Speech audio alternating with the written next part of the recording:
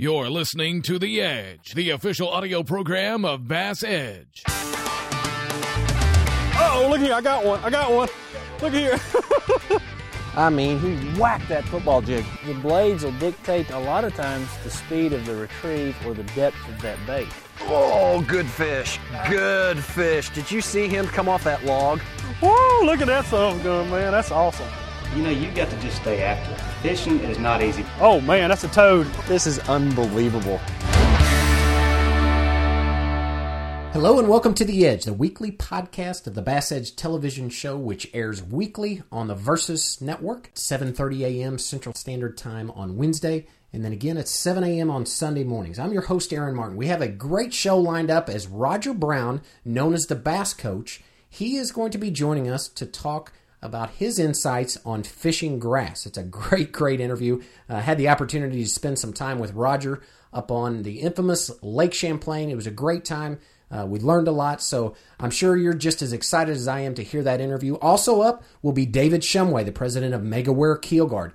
He has some really exciting things going on within his company concerning the Keel Guard, the Skeg Pro, the Scuff Buster, some great things there, and I know you will not be let down whenever you get to hear that. But first, before we get into the interviews, I want to go over a few things. It's hard to believe, but we are actually getting geared up for the taping of Season 2. Now, we've had a lot of email requests, some very good ones, mind you, on, for instance, like somebody had sent in an email as far as programming your electronics. And so through some of the deep fishing episodes that we had done, as well as some of the articles, we really tried to get into and address that, as well as some individuals talking about, for those of us who maybe don't have a boat and are held captive to the banks or fishing from the shore, what can you do from us? So we tried getting some articles and doing an episode on fishing smaller waters. But if you have these type of questions, things that you would like addressed, whether it be through the television show or through an article, please do not hesitate to send those in. We would love to hear those and welcome those. And you can do that with a simple email of just sending that in to podcast@bassedge.com. Again, that's podcast, P-O-D-C-A-S-T. Can't believe I spelled that right, but podcast@bassedge.com. And if you can send those in, we will be more than happy to do our best to get those implemented through an article or into the television program. Also, you've heard us talk a lot about the upcoming DVDs. Those are finally ready to go. We also have Jay McNamara's book. He is featured on In the Zone. He's the performance sports psychologist, and his book is titled Psychology of Exceptional Fishing. That is fresh off the press, so make sure that take some time, get on the website, check that out at bassedge.com. And then finally, we have our apparel. Everybody's been talking about how do we get our hands on some of the Bass Edge apparel. That is also up now and ready to go. So a lot of great things that's going on inside of the Bass Edge community. If you haven't had a chance lately to check out the website, be sure to go to bassedge.com and inquire more about some of those things. So right up after this short break, we are going to be joined by Roger Brown, the Bass Coach, for his interview on fishing grass. We'll be right back. When I'm fishing in a tournament, time is critical. I need fast, easy access to my lures. My Cook's go-to tackle system keeps my bait organized, tangle-free, and within easy reach. It installs in minutes under any deck lid, maximizing the storage space of my boat. And its durable construction lasts even through the harshest conditions. Get organized with Cook's tackle system by calling 1-888-390-8780 or online at cooksgoto.com. All right, welcome back. A couple months ago, you probably remembered we taped a show on Lake Champlain in New York with Roger Brown. Great time. Learned a lot. Got to put to test our use of the Carolina rig and interpreting grass. And I had the opportunity, after fishing with him on that trip, to sit down and do an interview with Roger on his approach to grass fishing. Great interview, and so let's get right into the interview with Roger Brown. Roger, thanks so much for being part of The Edge. Oh, it's my pleasure. Roger, when I first met you, I can always remember, you bringing up the fact of grass fishing. And grass is one of those structures that, although it's prevalent in a lot of areas, there's also a lot of areas of the country that it's not. And what I would like to try and do is to tap into your knowledge base and pull from your expertise on, not only how does a beginning angler approach grass.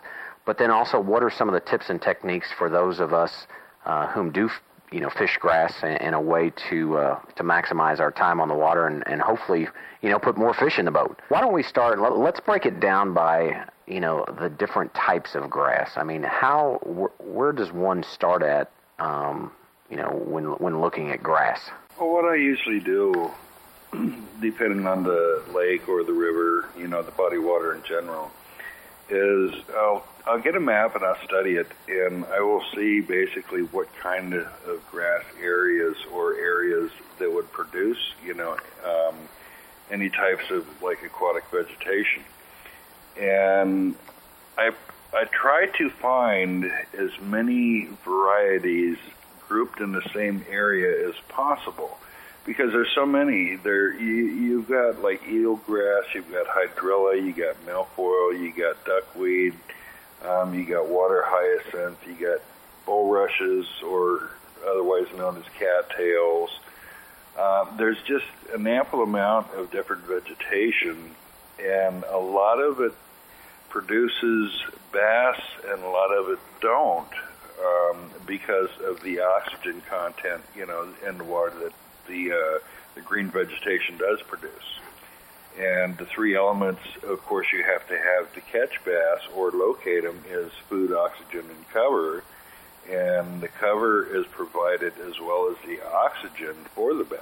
Are there times when, grass, because I know from past experience, when you look at grass, some is alive and healthy. You get later in the year, it can start actually dying out, or I don't know if that's called regermination or what the proper term is, but are there instances to where you can actually be hurting yourself by fishing grass? Absolutely, because when the grass starts laying down or starting to more or less what people would say like dying off for the wintertime, when it gives up the greenish color and the healthy look to it, it actually starts absorbing or eating its own oxygen content, and it don't produce anymore.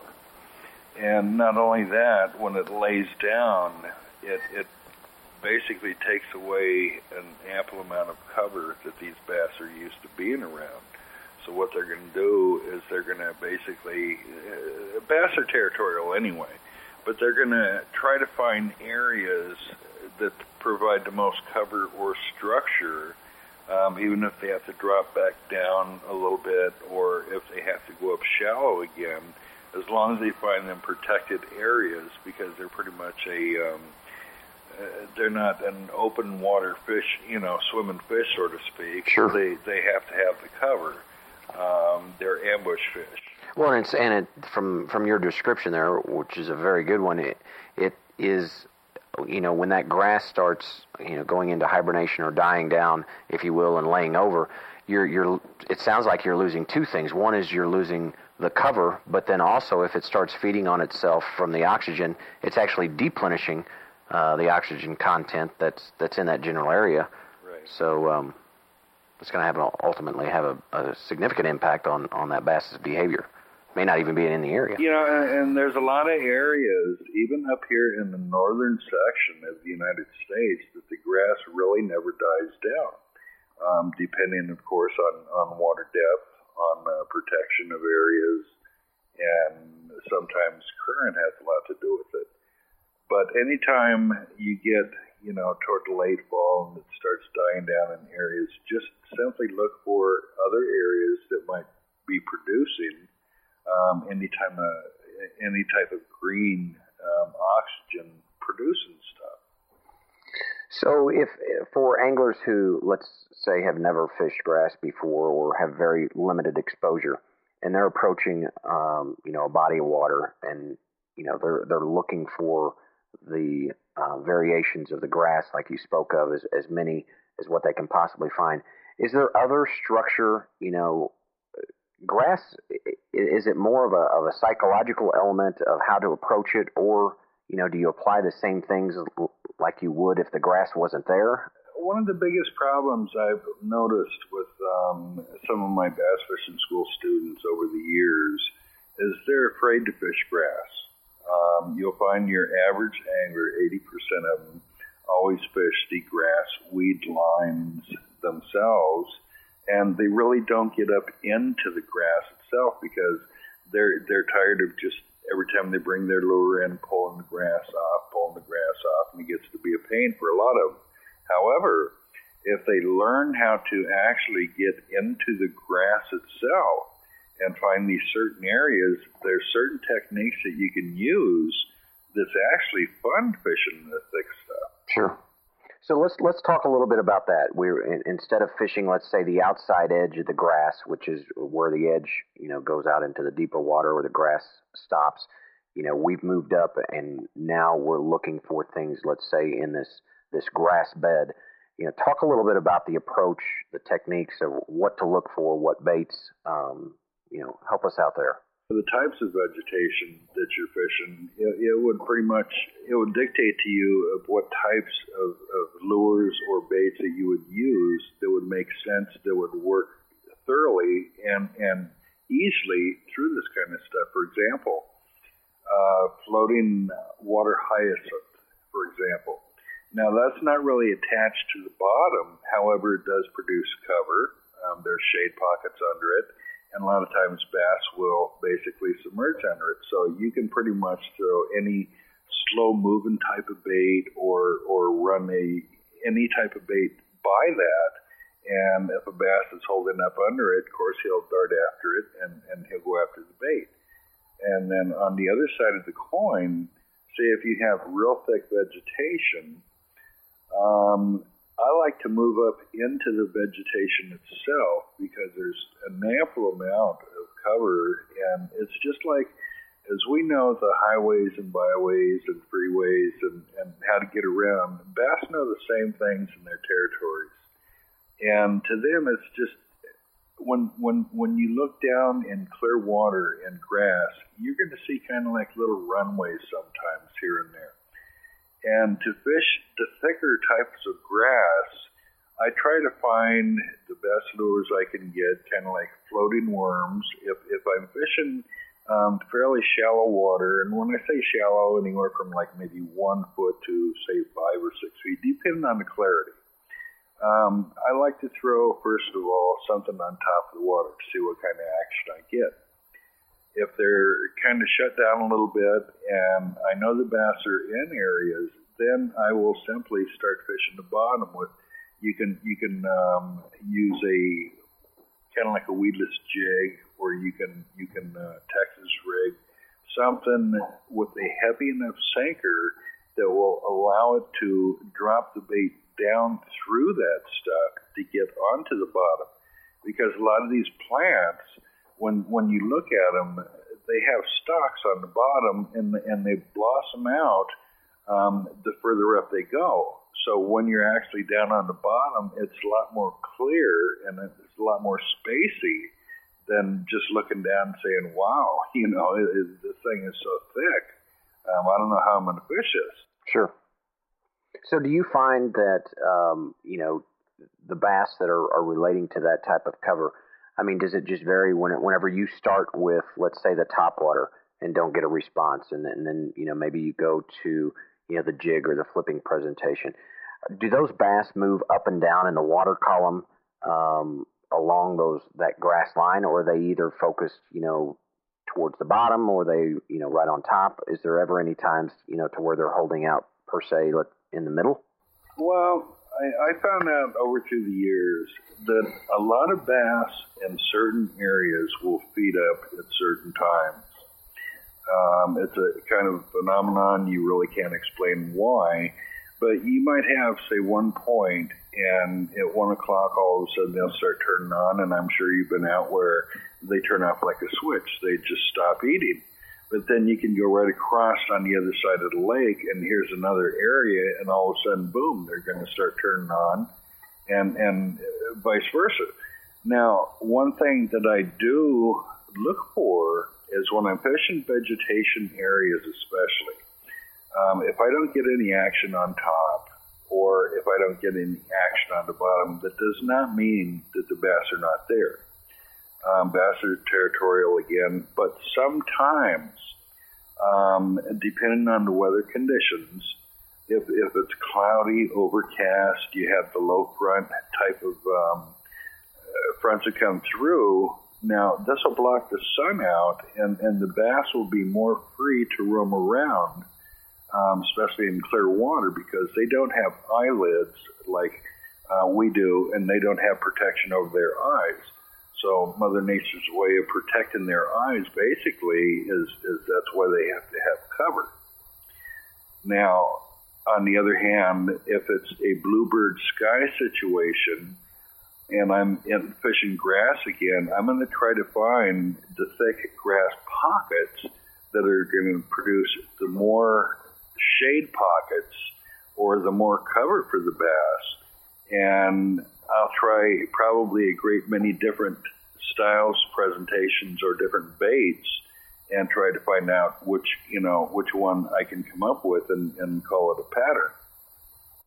Well, one of the things that you mentioned there and that I often look at is it took me a very long time to get into my head that, it's kind of like fishing a lake with boat docks. You look at all those boat docks because that's what you see and that's what the eye sees, but really you're not fishing on top of the water. However, that topography that is under those boat docks, there are going to be certain docks that hold, more bass because of what's underneath.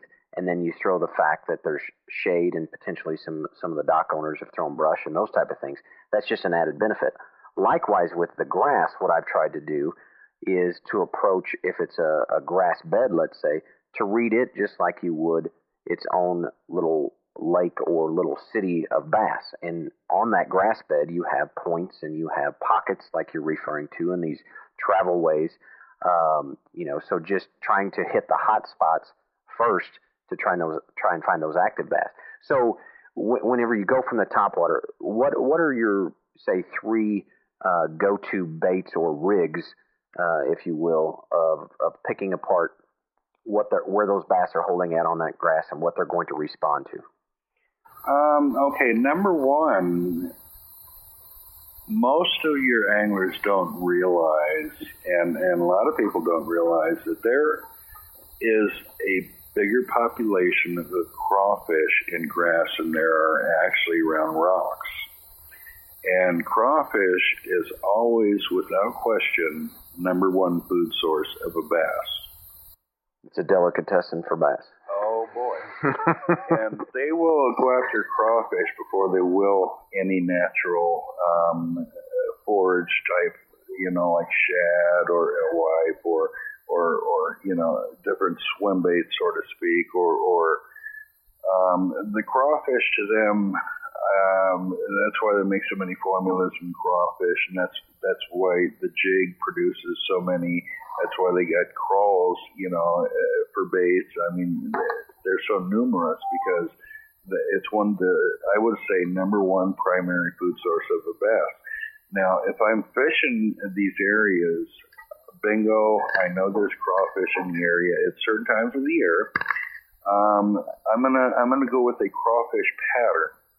I might go with like a critter crawl or the Yamamoto's crawl or just any plastic crawl and just go Texas rig where I can slip it down into the grass and just barely move it a little bit, give it a little bit of motion. Now, if that don't work, then I'm going to try probably a Carolina rig. Carolina rig is deadly in grass areas when a lot of anglers, a lot of former students didn't even know you can throw a Carolina rig in grass. It's one of the best techniques you can use. And then if that don't work, then I might go to a floating worm or something like a super fluke or super shad or whatever you want to call it, and then just basically dart it and let it fall slow. Or, again, my favorite go-to bait would be basically the Moac or the Senko because of the slow fall presentation it has. Let's talk a little bit about that. I mean, because I know that you wrote an article on the Moac rig, and we actually used it when you and I had taped there on Lake Champlain. let's talk a little bit about what that rig is and how to actively, effectively, I should say, rig that. Okay. It's kind of a unique rig. It's something I came up with, and I don't know why I hadn't thought of it before, but it proved itself because we had a very, very slow condition day, and I had a couple students, and we were just basically hit and miss fish. We were getting short strikes, and they were not active whatsoever. So when it gets like this, I try to go for the slowest presentation I can, and it used to be basically either a wacky rig, Senko, because you just basically dangle it on a hook, let it fall without any weight, and it does its own thing, and it used to work real well, or Texas rig without weight. And then a Mojo rig where I could, say if the wind picked up, it got a little breezy or something like that, but I get the same effects as it. But now, once I got into the windier situations, and I know there's bass there, I just basically join these two rigs together.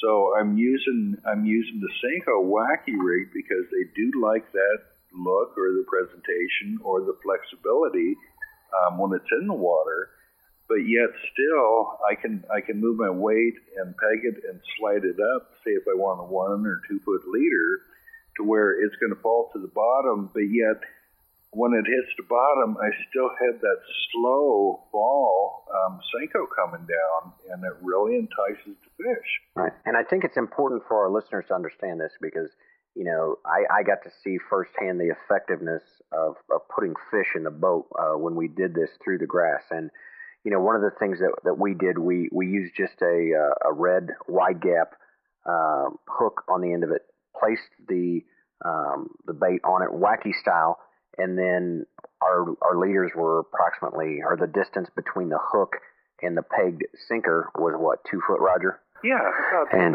and we just used used a rubber stopper, or you can use a toothpick to peg that sinker, and that allowed the weight to stay on bottom. Again, like you said, be able to navigate with the wind, but still create that slow fall or slow descent, of that Senko, coming down through that grass. And I mean, it was really, really effective.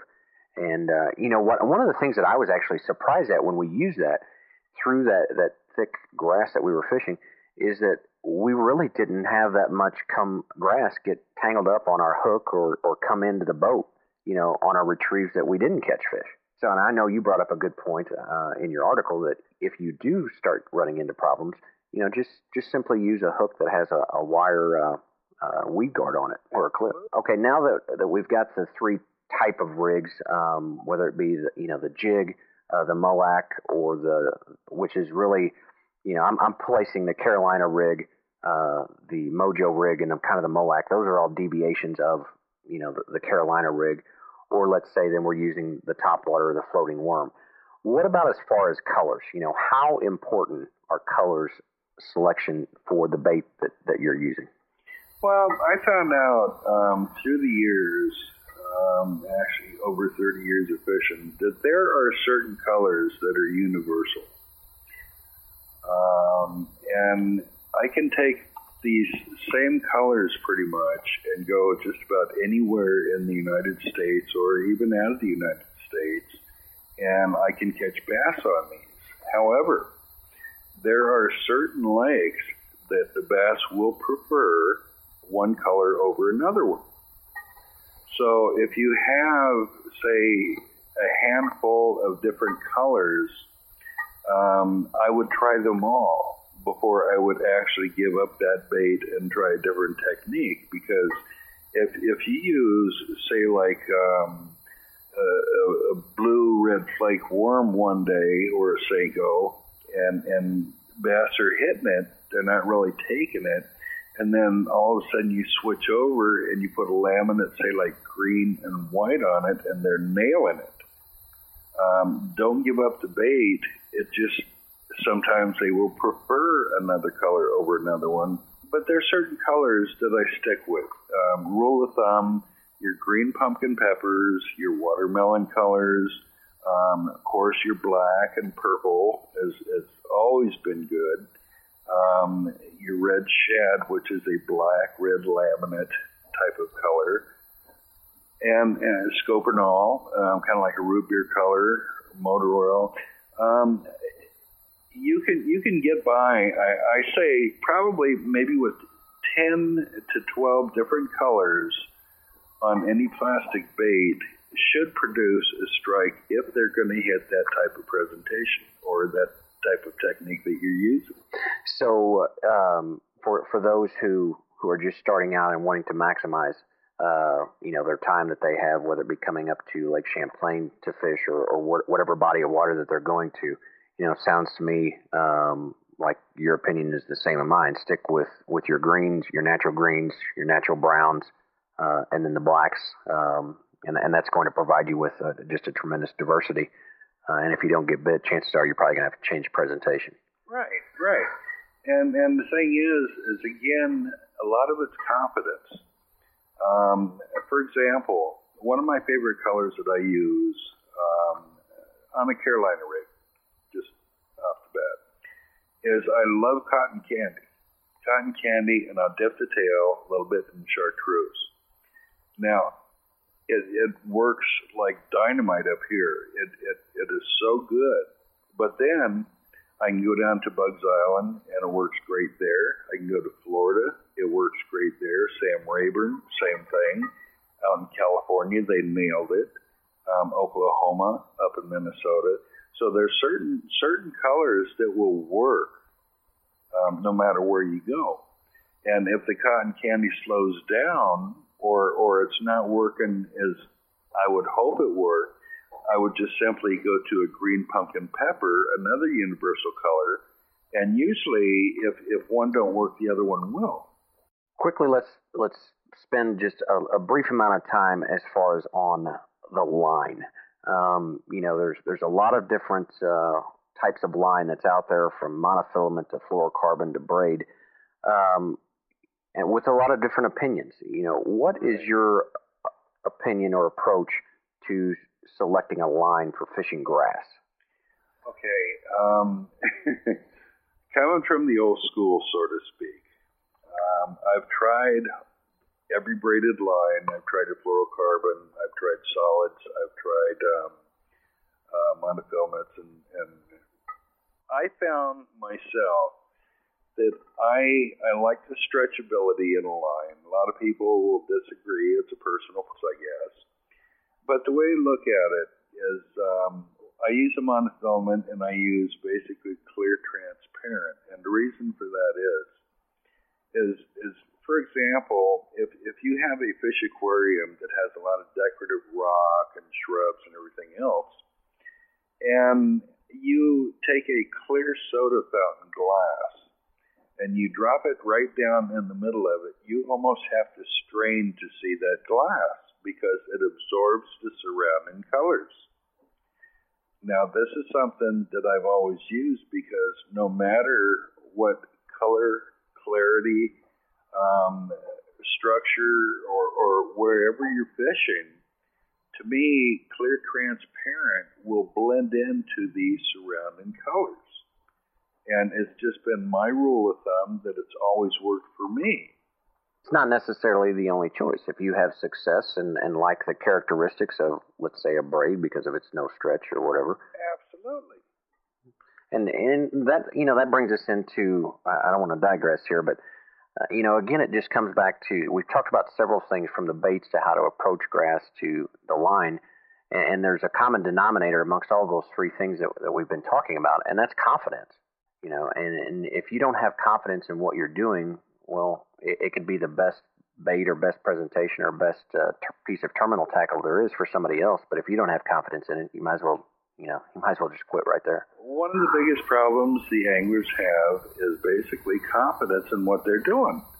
I can't tell you how many over the years that's been on my boat that literally falls apart just because their favorite bait isn't working. They stick with it too long. They have confidence it's going to work. However, you need to learn a variety of different types of baits and presentations and techniques for just about any scenario you come across. And a lot of these guys are not doing this. But if they did, and they started experimenting more and using different baits that make sense for the areas that they're fishing, as soon as you catch 2 or 3 really nice fish out of areas, you have the confidence needed knowing that it does work. Sure. And, a lot of that comes from just having exposure by being around other anglers, because I can remember, first getting into the sport, even though the sport is basic, presenting a bait and a bass responding to it, it can also be a little bit intimidating. And by having the right peers and affiliates to be able to help work through some of that, and that's really one of the reasons I think why your fishing school has taken off so well, is because of trying to help expedite that learning curve, so that newer anglers or even experienced anglers can come in and really improve a specific technique or get into the sport of fishing. Speaking of which, Roger, how do people get in touch with you if they're wanting to inquire about the fishing school? Well, one, they can go right to BassEdge.com, and through the article, you've got the information for me. Or all they have to do is just get online and type in either the Bass Coach or Roger Lee Brown, or simply Bass Fishing Instruction, and they can find me. Okay. Well, Roger, I would love to sit here and chat with you. You've been a great help as far as clearing up some things with regards to fishing and grass, but unfortunately we're out of time. I just want to say thanks so much for being a part of The Edge, and we'll look forward to talking with you again. Aaron, it was my pleasure. All right, thanks, Roger, for a great interview on fishing grass. Let's take one more short break. We are going to be right back for the product giveaway. We're going to talk a little bit about that, and then also David Shumway, the president of MegaWare Keel Guard, to talk about the exciting things going on there. We'll be right back.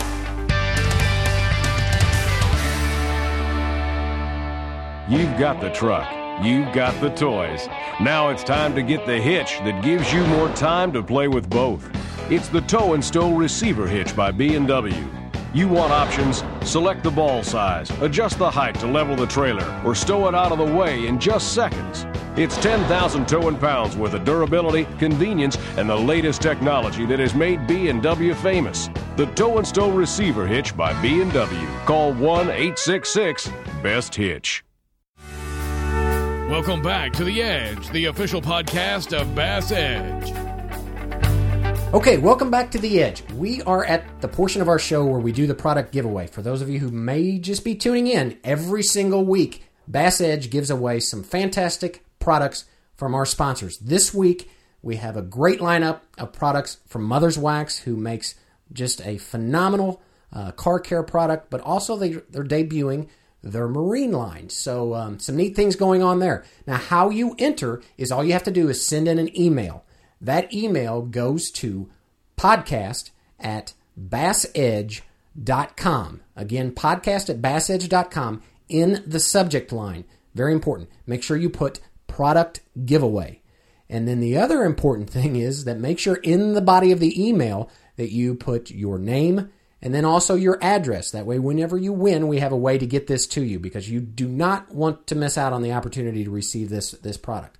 So some neat things that's going on here. You can enter as many times as you like, although we do only ask that you enter one time per week. So if you win this week, throw your name back in the hat so that you don't miss out on future product giveaways. But this week's giveaway goes all the way out to Parsons, Kansas, to Brian Holderman. So congratulations, Brian. You are this week's winner, and you have just a fantastic lineup of products on its way to you, so you can look for that at your doorstep here in the next week or so. So right after this short break, we are going to be back with the president of MegaWare Keel Guard, David Shumway.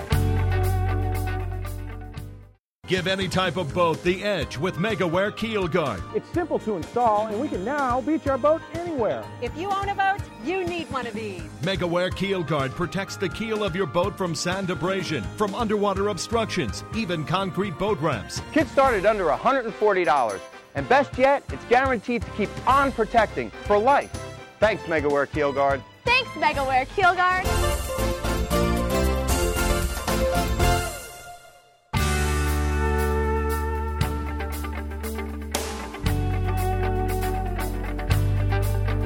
Welcome back to The Edge with your host, Aaron Martin. All right, we're back on The Edge. Recently had the opportunity to have a conversation with David Shumway of MegaWare Keel Guard, and probably most of you are already familiar with, but MegaWare Keel Guard has some outstanding products. They make, obviously, the Keel Guard, which protects the keel of the boat.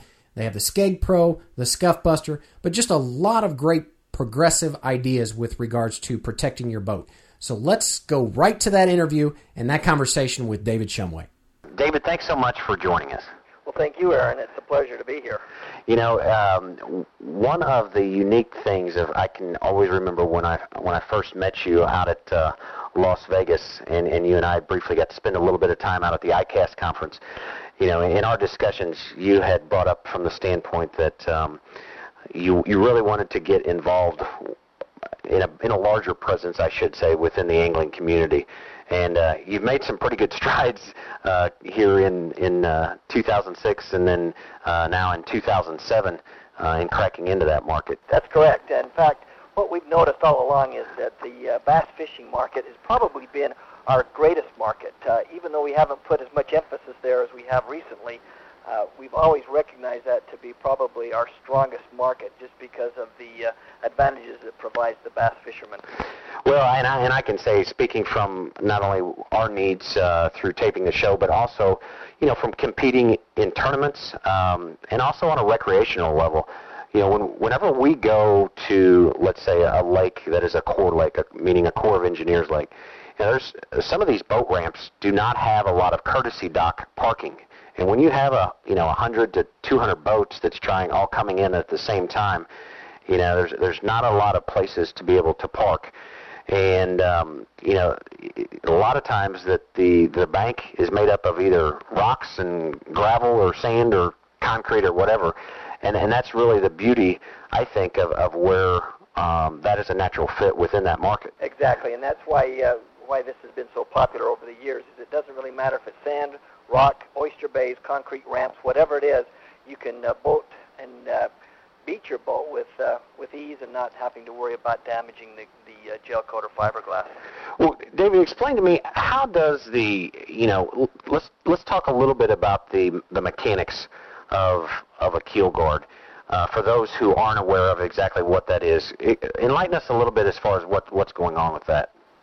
Well, the keel guard is made up of a composite material that uses the tough, most durable, resilient type materials out there, using urethanes, vinyls, polymers, but yet it still has to be flexible enough to be easy to install and absorb the compact and impact of solid and hard objects. And so we've designed this over the years, and I think we've got it pretty well perfected now, utilizing a 3M pressure-sensitive adhesive to make this the best and the easiest do-it-yourself product of this type on the market.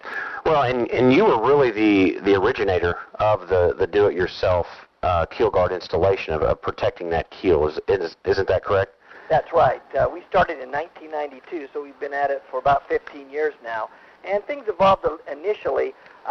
Over the years, it's just gotten better and better. And we think now that we offer it in 14 different colors in various lengths to fit any size boat, from a small tender to a 30-foot pleasure boat. Explain how the keel guard actually sticks on, or the process.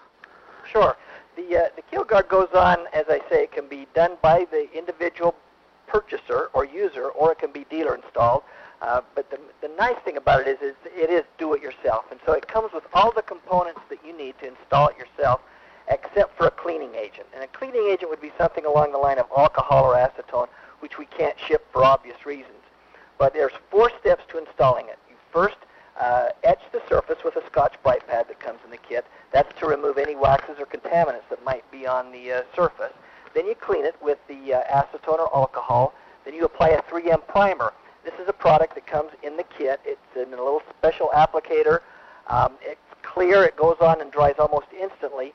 And then you peel back the plastic liner that exposes the adhesive and press it on with a special burnishing tool. Again, this all comes in the kit.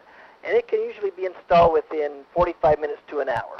Well, and I was going to say, of course, I've had a keel guard on every single boat that I've ever had, and so now I'm becoming fairly, I would like to consider, proficient at putting these on. But even early on, when the first few applications that I did of this, it didn't take me any longer than an hour to install, and that's the beauty of it. Just that by a small investment, as well as just a little bit of time, you can save yourself a lot of money and damage from bumping up against rocks and boat ramps and things like that. Absolutely. And the thing nice about being it as a do-it-yourself kit, you don't have to pay someone to install it if you don't want to. Sure. It's relatively inexpensive when you consider how much gel coat repair costs these days in fiberglass shops. It can be quite costly.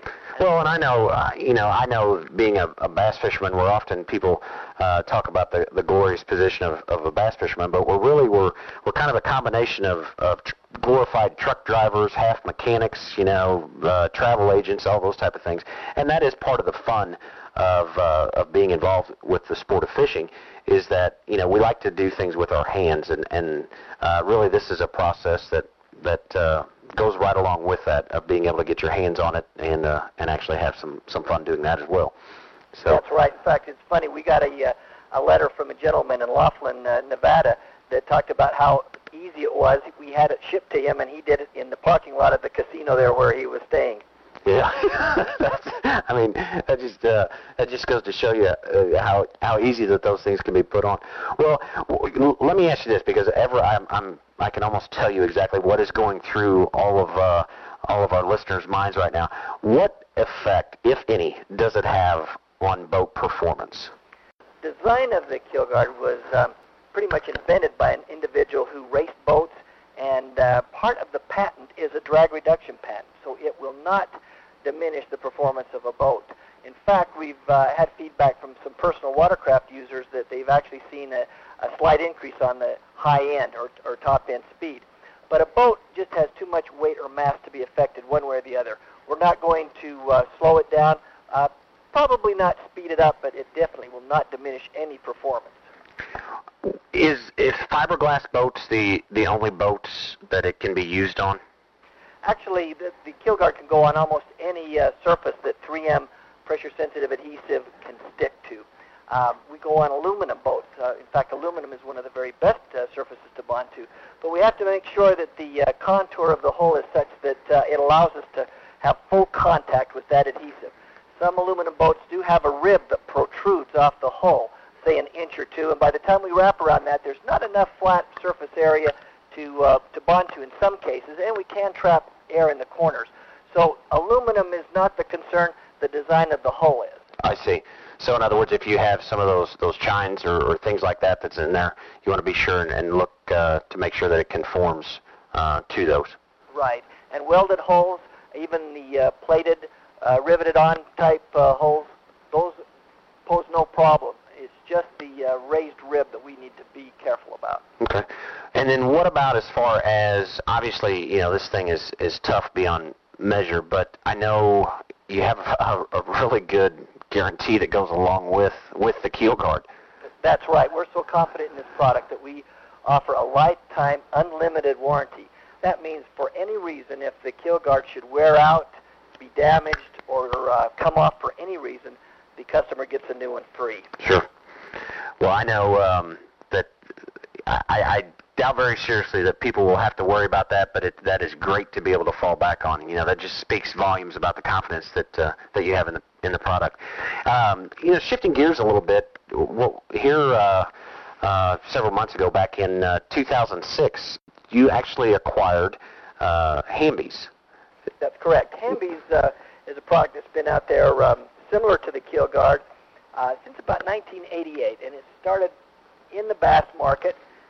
It goes on with a two-part epoxy. It takes about 12 to 24 hours to install, and it must be installed by a dealer. It's a very sophisticated process and very thick, and unfortunately, along with that, it's quite a bit more costly than the keel guard, but it offers extreme protection in the most extreme cases. Yeah.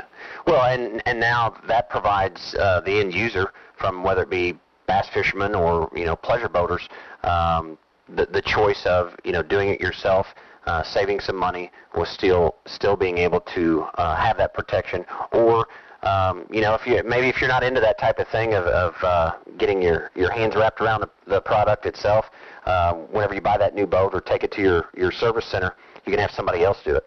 That's correct, and either one can be dealer installed. Well, and as far as the standpoint of availability, obviously, the product's available on BassEdge.com, but you have a lot of affiliations with some of the top names in the industry through some of the marine dealerships, the sporting goods stores, things like that. That's right. Over the years, we've established very good relationships with the major distributors, including Bass Pro Shops, Cabela's, Overton's, West Marine Stores, Boating World, Boat US.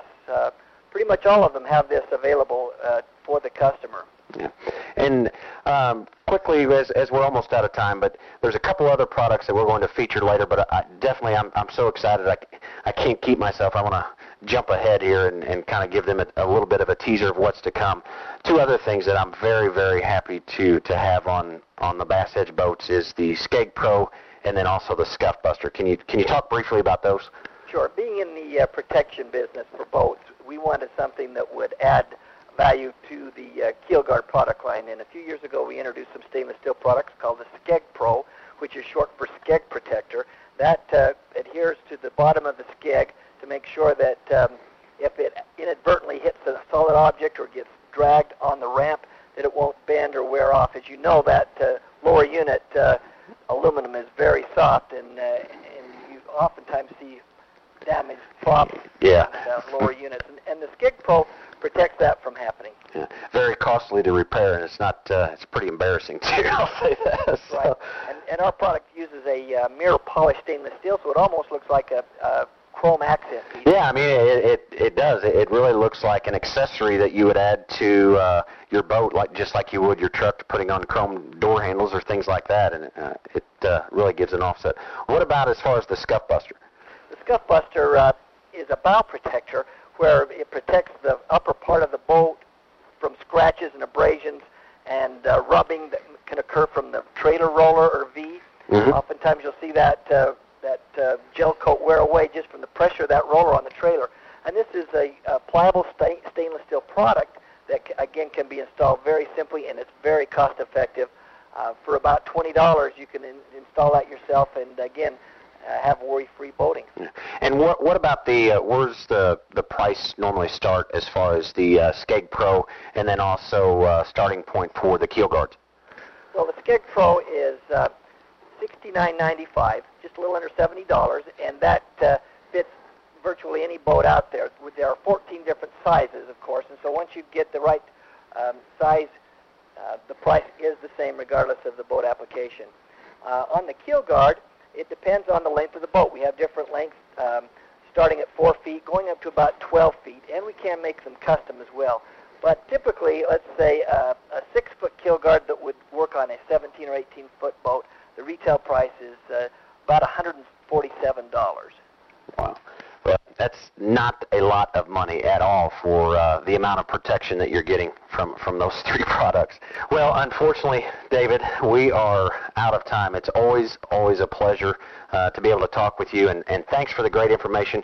As well as be sure for more information on the keel guard, certainly go to BassEdge.com. To where we have not only information but as well as a media file. And then, David, what about as far as being able to log on to your website to gain more in-depth technical information? We have a lot of information on our website under keelguard.com. So it's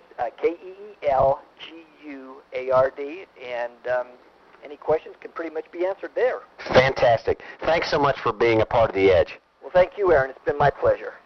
All right, thanks, David, for a great interview as far as some of the exciting things that's taking place with MegaWare Keel Guard. Also, thanks, Roger, for just a lot of good information on fishing grass. It always amazes me how quickly this time goes by, but unfortunately, we are actually out of time.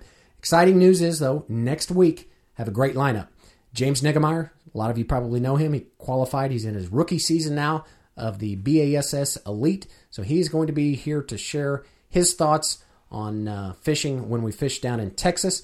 Also, we have Scott Marsh from B&W Trailer Hitches to talk about just an unbelievable concept with regards to trailer hitches that every single one of us need to be able to pull our boat.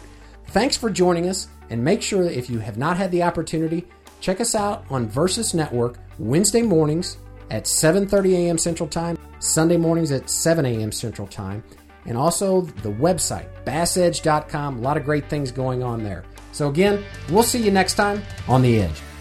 This week's edition of Bass Edge's The Edge has been brought to you by B&W Trailer Hitches, Cook's Tackle Management Systems, Locker Bar Boat Security Systems, and MegaWare Keel Guard. For more information on Bass Edge, including our television show, training materials, e-newsletter, and podcast, please visit www.bassedge.com. Be sure to join us next week on The Edge.